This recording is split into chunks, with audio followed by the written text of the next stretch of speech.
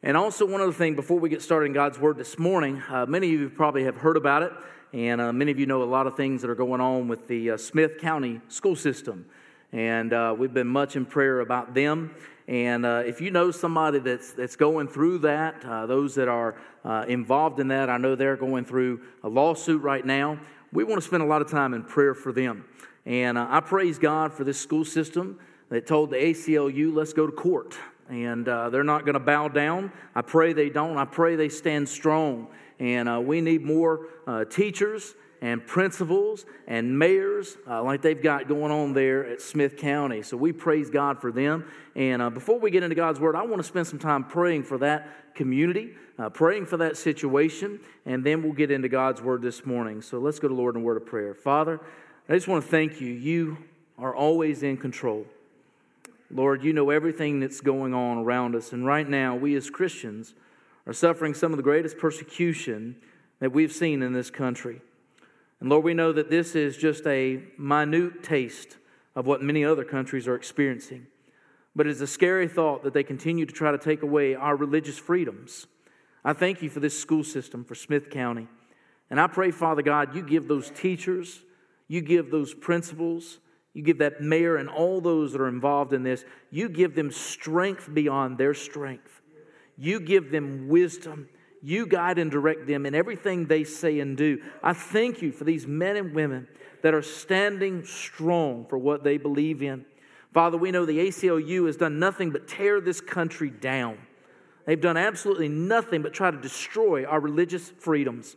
And Father, for a few families that are offended, well, Lord, I'm offended by them, but it doesn't matter to them. Doesn't matter to this community. Doesn't matter to this country, unfortunately. We are more in pursuit of what a few people think than the majority. And Father, how dare we turn our eyes away from you? How dare we turn away? Lord, that's exactly what's happened in our school systems. We kicked you out a long time ago. And then we wonder why we've got problems like guns and disrespect of teachers and all kinds of issues going on in our school system. It's very simple. We cast you out. Lord, when we had you in the school systems, we didn't have this problem. Chewing gum was the worst problem teachers dealt with. Father, we need you back. We need you back not only in our school systems, but in our country.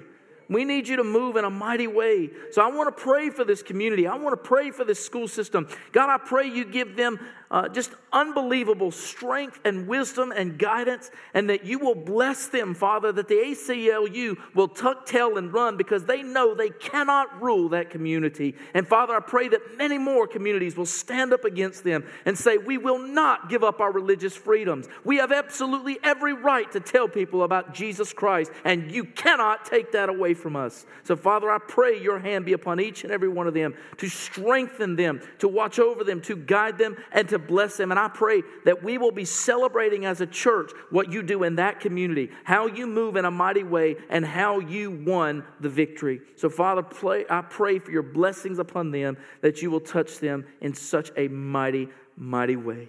And Father, I pray now, as we go into your word that gives us the strength that we need, that we remember what this season is all about, that we remember who this season is all about.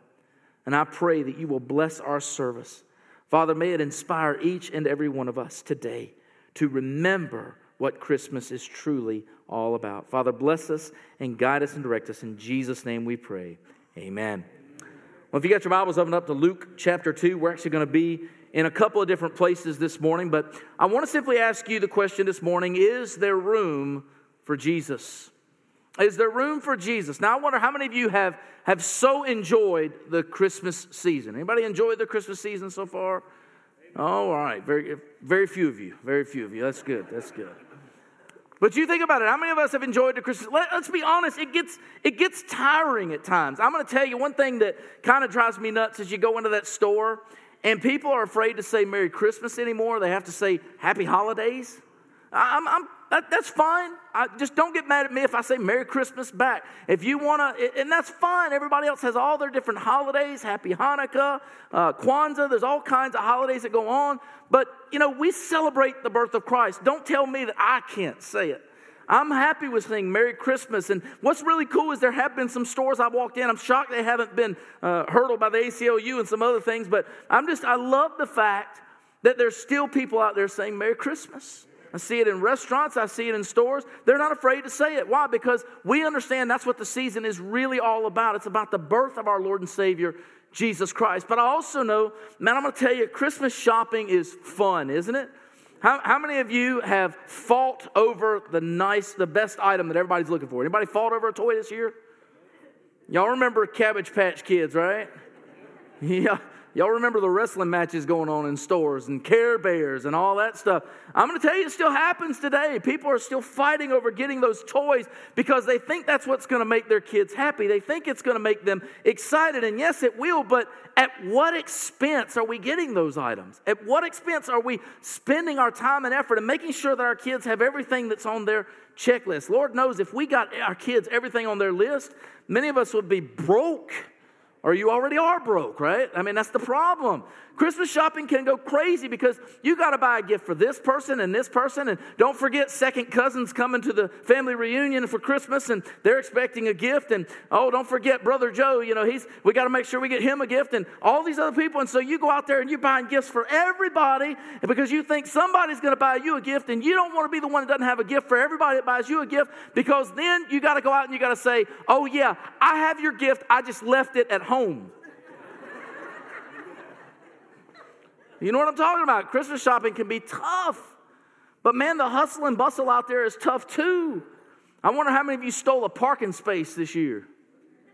Yeah, a whole lot of grumbling going on there. I can be honest with you, when I was a kid, I did it one time. I did it for a good reason though, all right? We were singing at the mall that day, and that lady didn't need that parking space as quickly as I did, so I took it. And I was just sitting there praying as I was walking in the mall going, God, don't let her come to where we're singing. Yeah. But that's the thing. The hustle and bustle of Christmas sometimes can just get you. In fact, you can become an Ebenezer Scrooge when it comes to Christmas. You just get so drained because we make Christmas so much more than what it really is. And man, when you forget what the real purpose and real reason of Christmas is, you will lose sight. You will miss out on what God is desiring to do in your lives. And boy, we blow Christmas some years, don't we? But today I want to ask you, is there room for Jesus? Well, we're going to look at 3 questions about, is there room for Jesus at Christmas? Number 1, I want to ask the question, was there room for Jesus in Bethlehem? Look at Luke 2, verses 6 and 7. And so it was that while they were there, the days were accomplished that she should be delivered. And she brought forth her firstborn son and wrapped him in swaddling clothes and laid him in a manger because there was no room for them in the inn.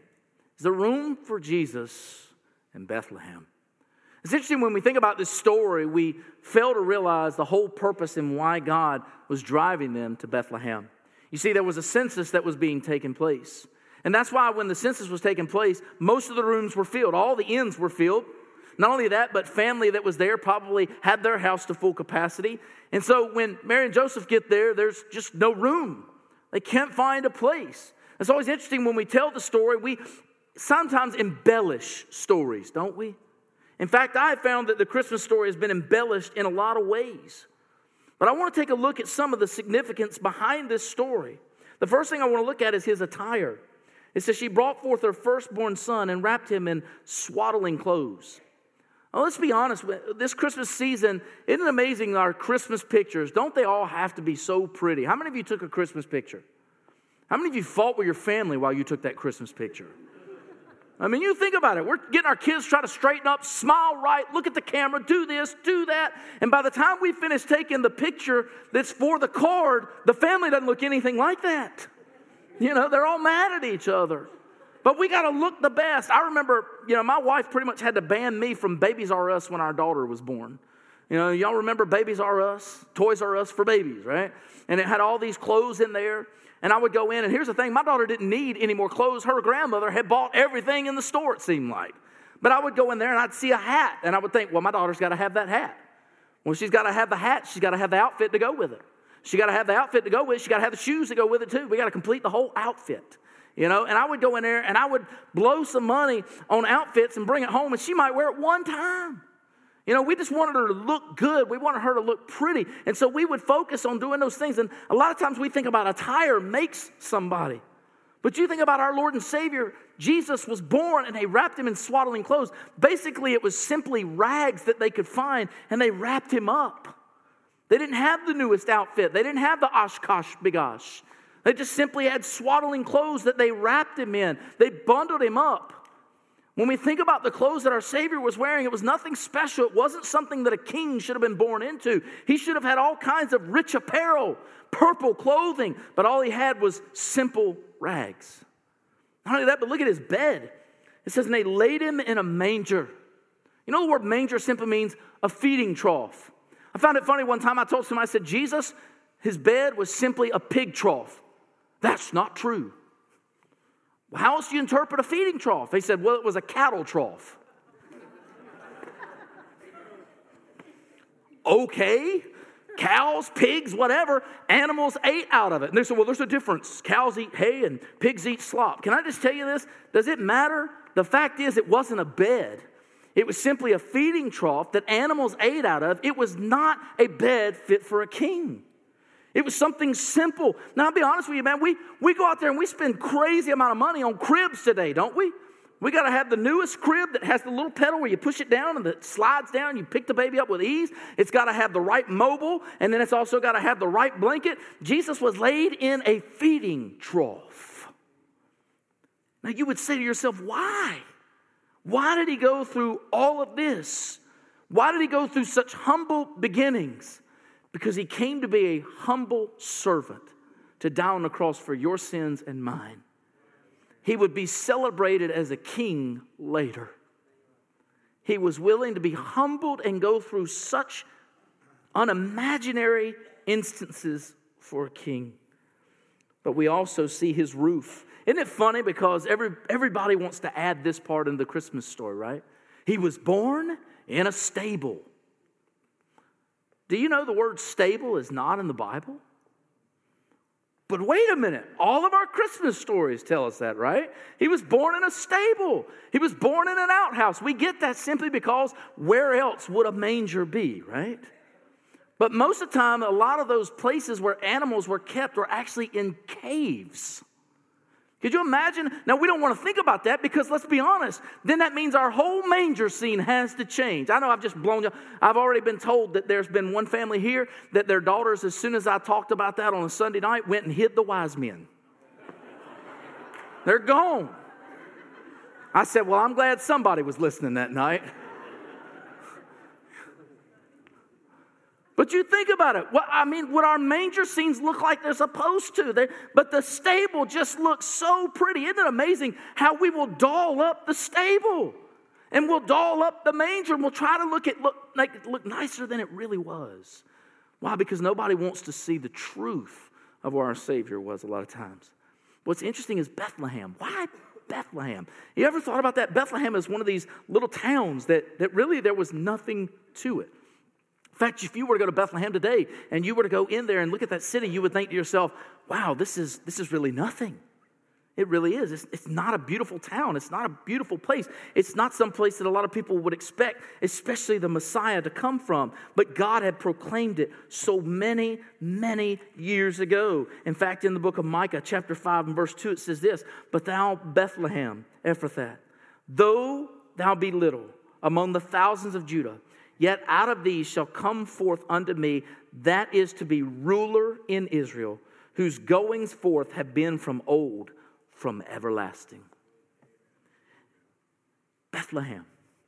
Why? Because God prophesied he would come from the city of David. Why was Joseph headed in that direction? He was headed in that direction because of the census that was being taken, and he had to be in Bethlehem. That's where his family was from. That's where the census had to be taken. Isn't it amazing that God used a census and used the signs and used the prophecy to bring him where he needed to be so that Jesus could be born in Bethlehem?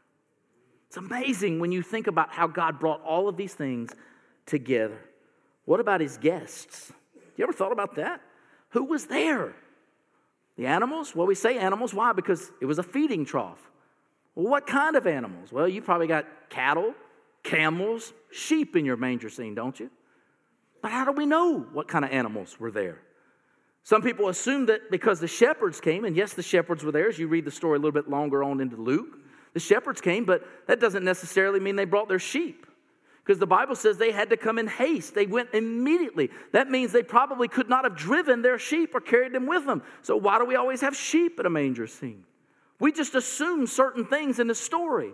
What the significance isn't whether the animals were there, but the fact that the shepherds were. The shepherds were an important part of it. You say, why? Because they were the lowest of the low at that time, and that's who would celebrate the birth of a king. They were nobody. Isn't it amazing that God loves nobodies? I'm one of them. I'm fine with that. I'm nothing special. And I'm fine to admit that. Why? Because that's exactly who showed up at the birth of the Savior. I would have been happy to have been a shepherd, just to be there for that moment, just to have the angels come down and declare his birth. What an amazing thought. But when you come right down to it, the question is, was there room for him at Bethlehem? For the majority, the answer is no. There was no room for him in Bethlehem. But yet one person found a spot for Jesus. My question is, how about you? How about you? Is there room for Jesus at your Christmas? How about, was there room for Jesus in Jerusalem? Look with me in Luke 23. Was there room for Jesus in Jerusalem? Luke 23, beginning in verse 13. And Pilate, when he had called together the chief priests and the rulers and the people, said unto them, You've brought this man unto me as one that perverteth the people. And behold, I've examined him before you, and have found no fault in this man, touching those things whereof you accuse him. No, nor yet Herod, for I sent you to him, and lo, nothing worthy of death is done unto him. I will therefore chastise him and release him, for of necessity he must release one unto them at the feast. And they cried out all at once, saying, Away with this man, and release unto us Barabbas, who for a certain sedition made in the city, and for murder was cast into prison. Pilate, therefore, willing to release Jesus, spake again to them. But they cried out, saying, Crucify him, crucify him. And he said unto them the third time, Why, what evil hath he done? I found no cause of death in him. I'll therefore chastise him and let him go.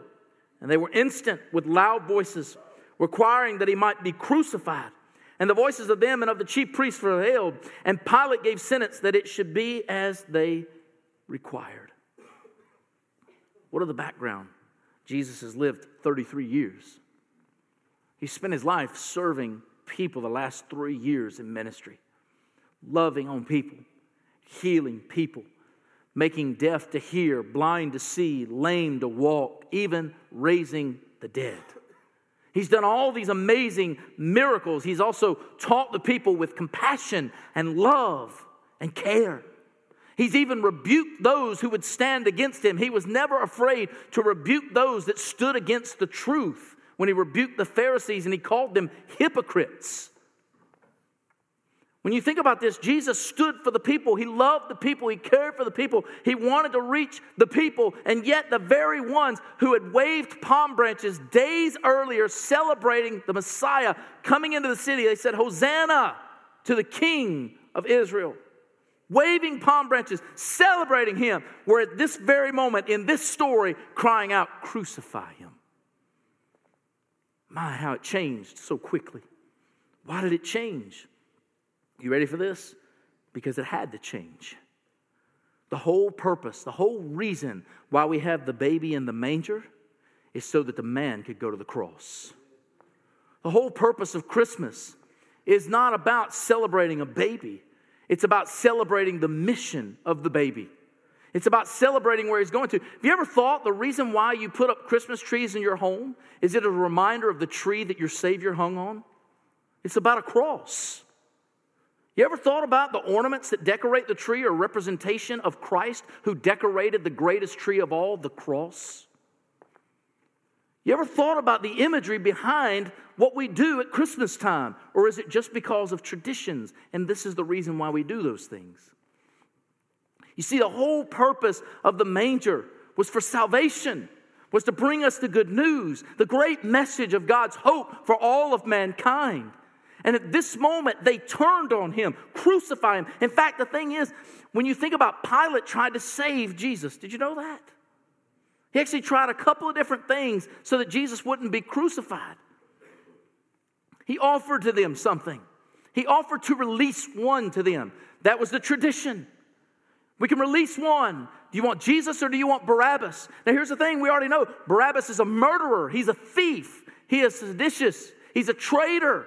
He's a terrorist. He's caused all kinds of problems in the city. He was the worst of the worst. And yet they said, give us Barabbas. Give us Barabbas. Why? Because of their hatred for Jesus was so deep. We want Barabbas. But you need to understand this was all in God's plan.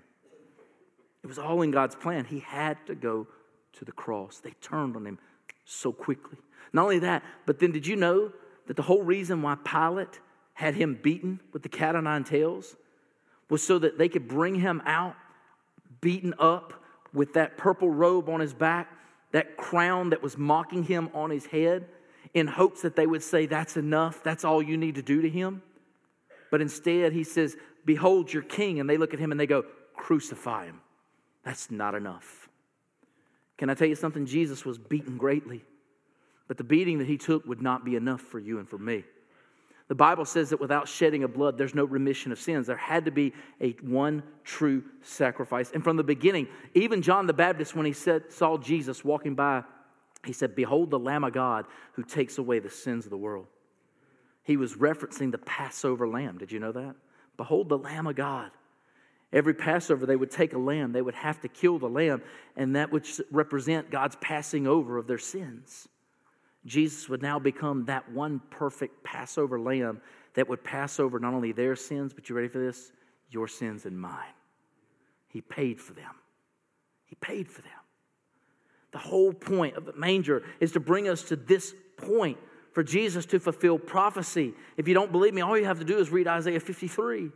The whole reason why he was born was to bear our griefs, to bear our sorrows, to bear our transgressions. He was the perfect Lamb of God. Never failed, never sinned, never fell short. But we fell. We fall short. We sin. He took all of our sin upon his body and he died. You know what's really cool about it though? You see, Jesus in our sin died on the cross, but only one rose from the grave. He buried your sins. And he paid for your sins so that you might be forgiven. You see, the whole point of the manger was to lead us to the cross. Well, I asked the third question this morning, simply this: is there room for Jesus in your life?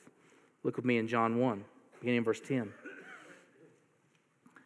He was in the world, and the world was made by him, and the world knew him not. He came unto his own, and his own received him not. But as many as received him, to them gave he power to become the sons of God, even to them that believe on his name. Many refused. Many would not believe. But this morning I'm here to tell you, if you believe, you can become a son of God, a daughter of God. Is there room at your Christmas? I ask this question simply this: what is your focal point at Christmas? What is Christmas really all about for you? What kind of decorations do you have around your house? Now, I've got all kinds of decorations. I'm not going to lie. We hang stockings. We put ornaments on our tree. We have a Santa. But I wonder, is that really where the focal point is? Now, I'm not against Santa Claus. Not against him at all. But Santa didn't die for my sins. Santa didn't change the world. He was just a jolly old man that brought presents, right? Old Saint Nick. But he's not Jesus. And if I focus in and talk to my kids and make Christmas all about Santa, have I not lost the true meaning of Christmas? Have I not lost what God wants me to teach them about? You see, I'm not saying that you do away with those traditions. You can have those, but make Jesus the focal point. Make him the focal point. I saw one time, a manger that had a Santa at it. That kind of blew my mind. That's quite interesting. It wasn't even born yet then. But the one thing that I loved about it was he had his hat off and he was bowing at the manger. At least he knew what Christmas was all about. So what is your Christmas all about? Is it about the gifts? Is it about the visits? Are you worried about family coming in?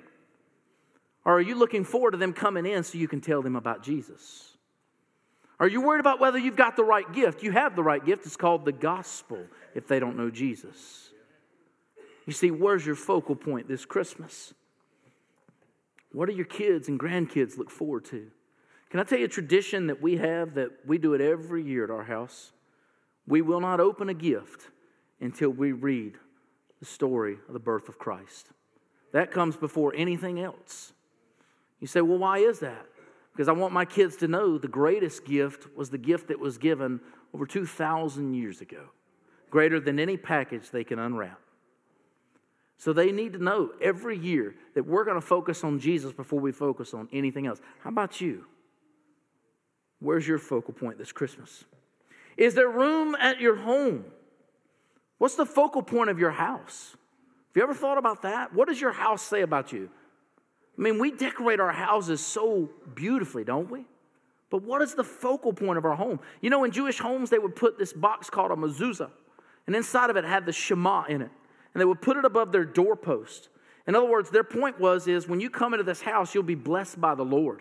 We want Scripture to dominate this house. They would put it right there in the doorpost. I wonder how many of us, our focal point at home is about Jesus.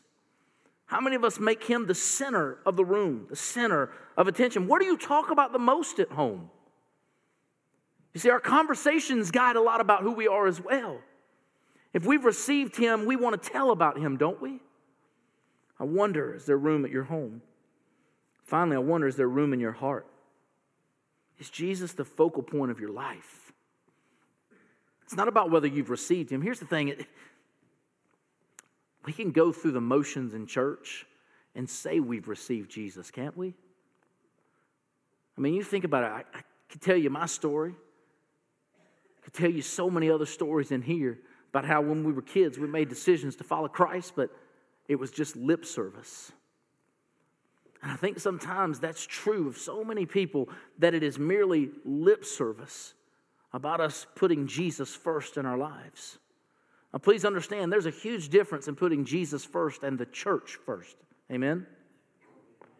Huge difference. Now, yeah, I want to be a part of church, and I want to serve in a church, and I want you to do the same.